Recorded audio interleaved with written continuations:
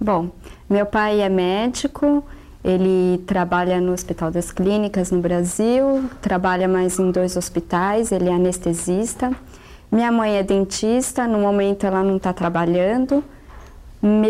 Eu tenho um irmão que tem 25 anos, é médico também, faz residência em oftalmologia.